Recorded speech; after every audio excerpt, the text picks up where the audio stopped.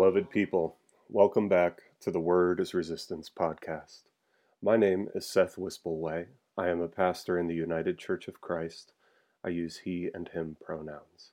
I am speaking with you all from what is now Tucson, Arizona, located on the ancestral, occupied homelands of the Tohono O'odham Nation and its people, who have stewarded them for generations. What is this podcast, The Word is Resistance? The Word is Resistance is an offering of showing up for racial justice.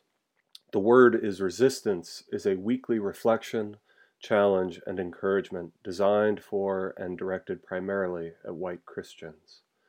Each week, we explore what our sacred texts have to teach us as white people, compelled by the liberating story of Jesus, about showing up in solidarity to overcome tyranny, oppression, racism, and more.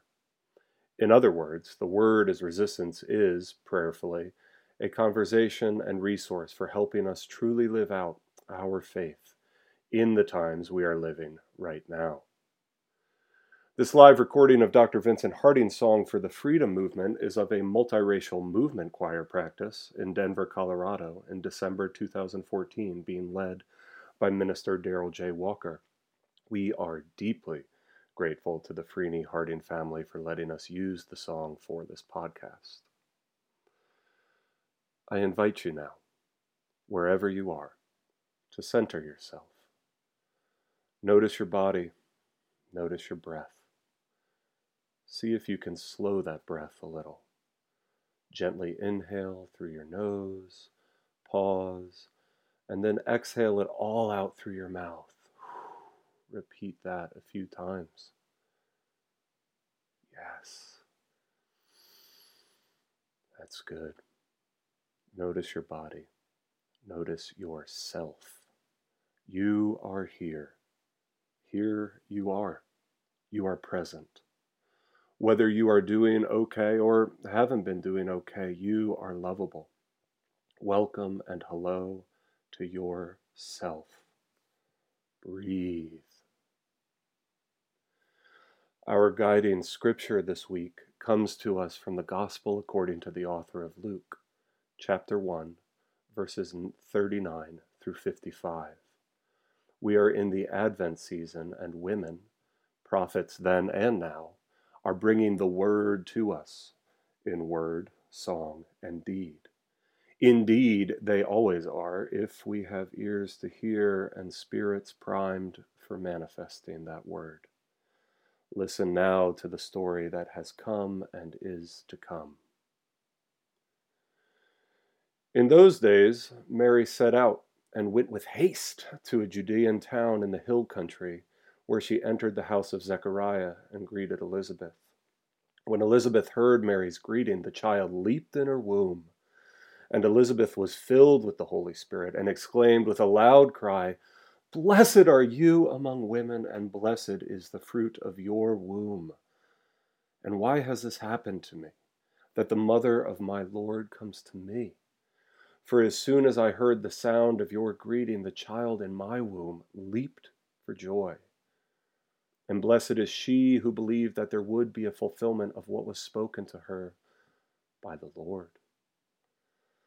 And Mary said, "My soul magnifies the Lord, and my spirit rejoices in God my Savior, for God has looked with favor on the lowliness of her servant. Surely, from now on, all generations will call me blessed, for the Mighty One has done great things for me, and holy is God's name. God's mercy is for those who fear God, from generation to generation. God has shown strength with her arm. She has scattered the proud in the thoughts of their hearts. God has brought down the powerful from their thrones and lifted up the lowly. She has filled the hungry with good things and sent the rich away empty. God has helped their servant Israel in remembrance of her mercy, according to the promise she made to our ancestors, to Abraham and the descendants forever." Sisters, don't get weary. Courage, brothers.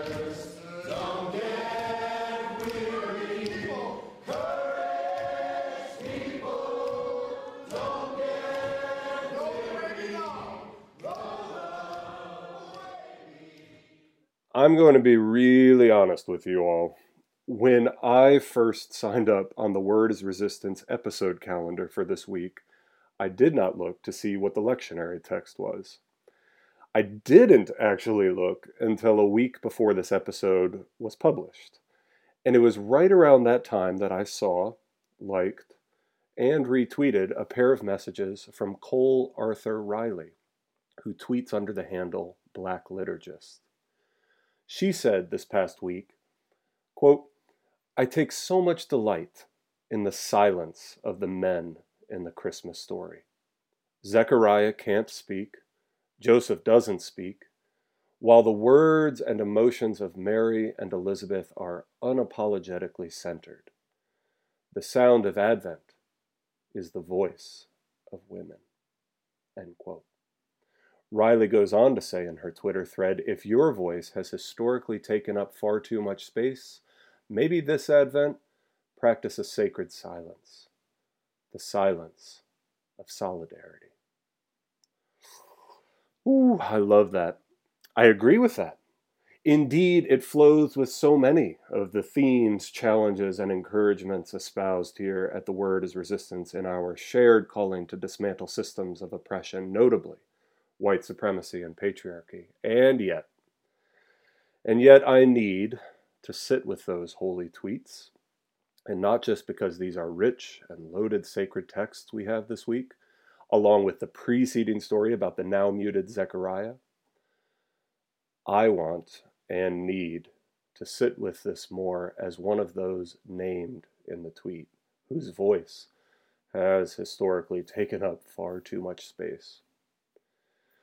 As a cisgendered, allo, and heterosexual white man, where am I located in this story and challenge? Am I located? Should I be? What if these aren't even the right questions?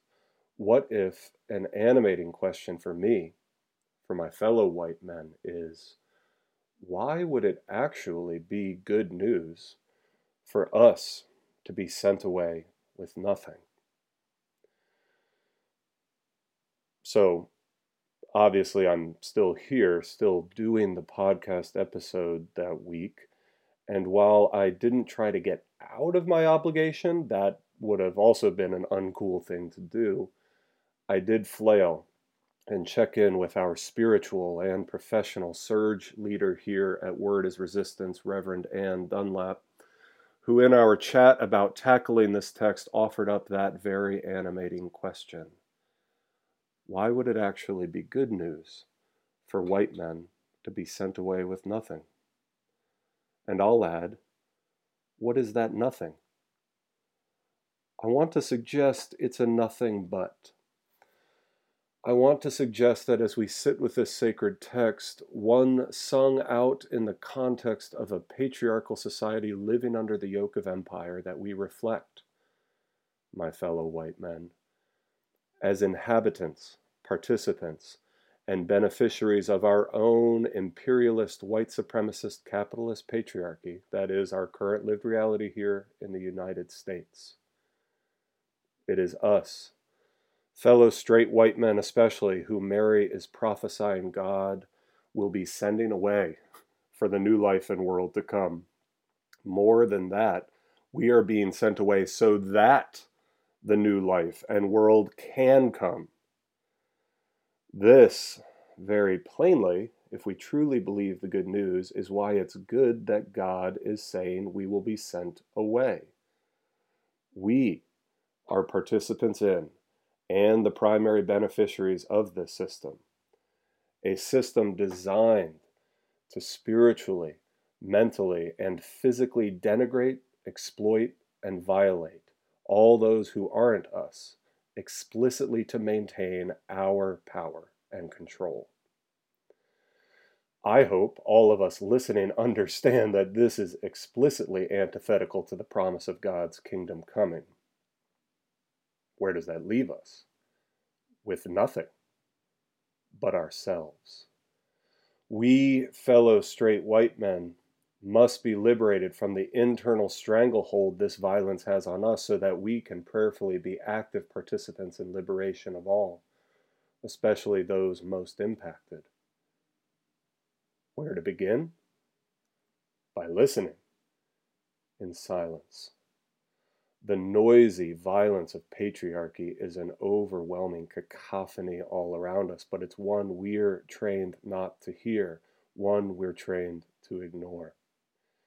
That's how it maintains its destructive power in so many ways. If we truly hear what's going on in today's sacred text, in Mary's Magnificat, we are sent away with nothing but ourselves, so we can sit in the solidarity of silence, listening to women, listening to Black and Indigenous women, to all women of color, reflecting on what we learn and asking ourselves, do we want and have the love in our lives necessary to repent? That is, to turn around towards the new way coming, because spoiler alert, it's coming, beloved. And when I say we are sent away with nothing but ourselves, that can and does mean taking time in solitude. But solitude is different from isolation.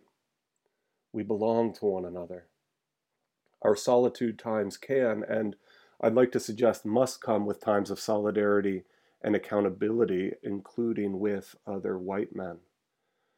We must build love amongst ourselves if we're to have any amount of stamina in the dismantling God and women need done, because the system is indeed overwhelming much of the time, and women and queer folks and people of color are so often focused on surviving it when not showing us the way to undo it. It's not their burden to completely liberate us, and we should not be that burden when the facts, voices, and call is so clearly before us.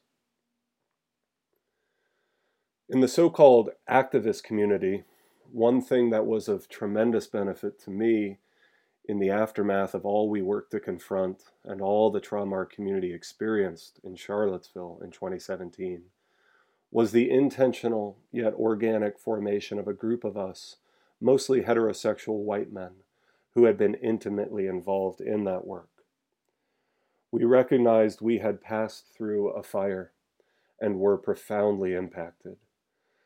We were losing relationships, a huge trauma in itself, from prior friends and colleagues of ours who had told on themselves and doubled down on the status quo of white supremacist patriarchy, regardless of their liberal bloviations to the contrary. We also recognized, given our status as white men, that it was important that the pain we carried could easily take over and take up the vital space needed for the trauma healing needed by those the white supremacists most acutely threatened and attacked. Yes, we needed safe space, but also to ensure safe space was prioritized for our dear friends and comrades, because again, as briefly as possible, the prevailing reality is we live our lives in an imperialist, white supremacist, capitalist patriarchy. I take that perfect summation from the one and only Bell Hooks, who so sadly departed her time earthside with us this past week.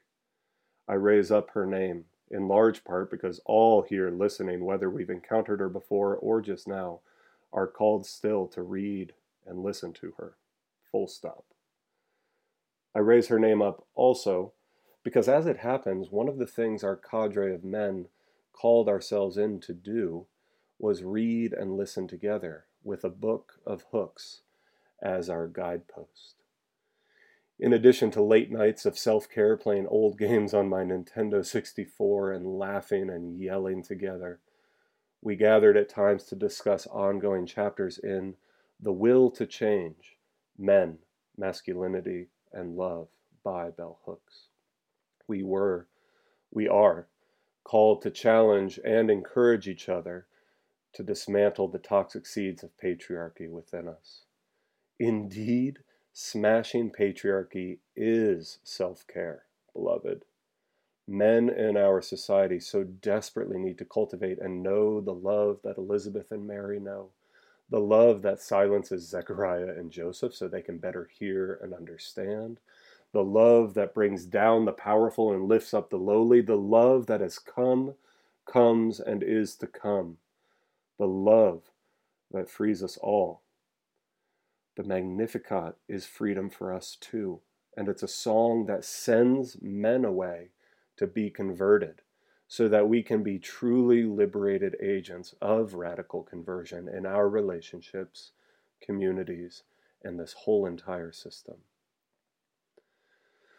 As Hooke so expertly defines it, patriarchy is a political social system that insists that males are inherently dominating, superior to everything and everyone deemed weak, especially females, and endowed with the right to dominate and rule over the weak and to maintain that dominance through various forms of psychological terrorism and violence.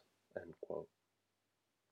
White Christians with an ounce of conscience and even a squint of a view that sees this prevailing order should want no part of this system. Moreover, we are explicitly called to actively confront it and manifest something else entirely. This is the good news we are given.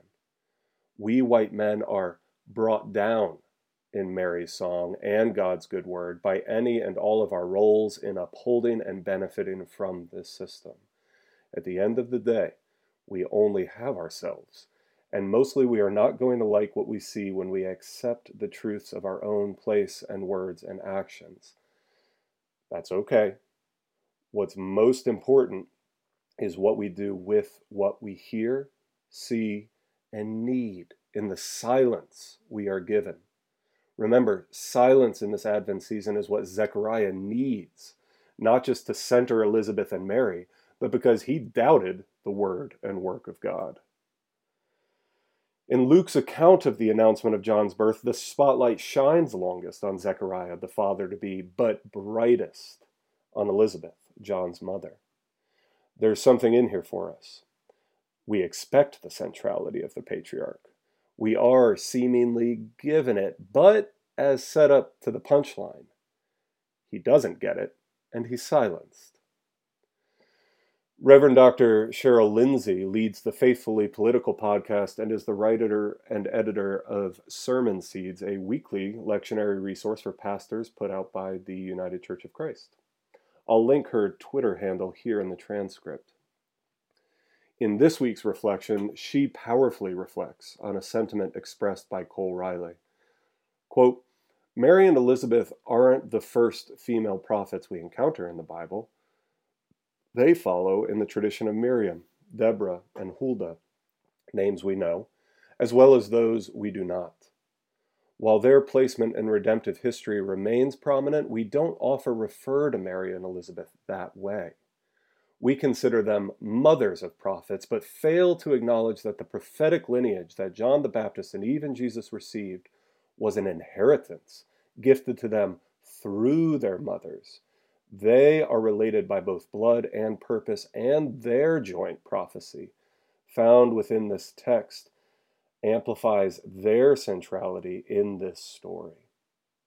Reverend Dr. Lindsay goes on pointing out how Mary doesn't share her news with her betrothed first, but her kin, the one she trusts most, and as we know, gets it the most. They are joining forces, in the words of Robert Brawley. In contrast to mute Zechariah, the women deliver the first speeches of consequence. As women in a patriarchal society, they are creatively transforming the space and relationships around them, and to come by inhabiting the prophet's role. How to best succinctly capture what that prophetic message is and what we can learn about Mary and the women spreading it then, now, and always? Mary is glad, joyful, exultant in sharing what she knows Christmas to be about, tearing down the powerful in order to lift up the marginalized. And it's about taking everything away from the rich in order to feed the poor, as Chuck McKnight sums it up so powerfully. Lindsay asks us, do we believe it? And to the extent that we believe in it, do we delight in anticipation of the fulfillment of promises of God, our liberator? My challenge to myself and to all white men listening to this episode is to sit and reflect on the solidarity of silence this Advent and Christmas season. I challenge us to read and discuss The Will to Change by Bell Hooks in the weeks and months ahead. My prayer and hope, starting with myself, is for that thing my own partner is good and lovingly yet strongly challenging me to cultivate far more deeply. A posture of curiosity and wonder at the words, examples, and call of women, where my blockages are to that inherent curious posture, and how my own patriarchal impulses to police my own feelings and vulnerabilities get in the way of the humility, vulnerability, and actions that can and do liberate me and the women and femmes in my life. Patriarchy leaves a hole in us. We are not whole. Hooks speaks beautifully to this when she quotes a former partner of hers who was self-aware of what had been inculcated in him in this system. Quote, "Something missing within was a self-description I heard from many men as I went around our nation talking about love. In a patriarchal culture, men have been taught that to love emasculates them to change, demotivating us to choose love, when the choice means that they must stand against patriarchy, against the tyranny of the familiar." Hooks knows that women cannot and should not carry the burden of changing men, but like Mary is calling out for us to hear the affirmation and respect for those with the will to change, to connect, to love, and ultimately smash that patriarchy. Why would it actually be good news for white men to be sent away with nothing? By now, I hope we men are all realizing or have realized that the system we live, participate in, and benefit from has already filled us with a nothing. The good news for white men in the uplifted songs of Elizabeth and Mary and the silencing of men is a great revealing. What is revealed to us in the city of David this day is a structuring absence, one that we are called to fill with deep abiding love so that we can be in true and lasting solidarity with the women who were and are always bringing the word. That, beloved, is something we can make a joyful noise about when we embrace it. As Reverend Dr. Jill Richardson gifted us on Twitter this past week, and I want you to listen for the placement of her comma. Quote, "God rest ye merry, gentlemen, unless you're upholding the patriarchy. Then you get to be uncomfy." Sitting in silence is supposed to make us uncomfy because we're taught our words and actions not only matter more, but also define who we are. This is a lie. We sit in silence to better know ourselves, notice the holes, and to listen to Mary, Elizabeth, the women in our lives, and the still speaking God who are telling us how we get whole for the whole of humanity. As ever, lives, spiritual and physical, are on the line, including ours. Let's not be sent away empty. Reject the emptiness of imperialist white patriarchy. Advent and angels invite us, white men, to be filled with solidarity in a holy silence. Let's get full. Let's get free. Courage, sisters, don't get weary. Courage, brothers, don't get weary. Courage, people, don't get weary. Thanks, as always, for joining us. We'd love to hear from you all, and especially folks of color and non Christian folks, by commenting on our SoundCloud or Twitter or Facebook pages, or filling out the survey on our podcast page at surj.org. That's SURJ.org. Give us a like or rate us on iTunes, Spotify, or wherever you check out our podcast. You can find out more about Surge at surge.org, where you can sign up for Surge Faith updates and find transcripts for every episode, which include references, resources, and action links. And finally, a huge thanks as always to our sound editor and a dear friend of mine, Claire Hitchens. Again, my name is Seth Wispelway. With deep gratitude and even a glimmer of hope as we continue to make this road by walking, I bless you forward with these words, a modified Franciscan benediction. May God bless you with discomfort at easy answers, half-truths, and superficial relationships, so that you may live deep within your heart. May God bless you with anger at white supremacy and all injustice, oppression, and exploitation of people, so that you may work for justice, freedom, and peace. May God bless you with tears to shed for those who suffer from pain, rejection, racism, misogyny, queerphobia, war, xenophobia, COVID-19, police violence, and more, so that you may reach out your hand to comfort them and embody solidarity until their pain is turned into joy. And may God bless you with enough foolishness to believe that you can make a difference in this world, so that you can do what others claim cannot be done.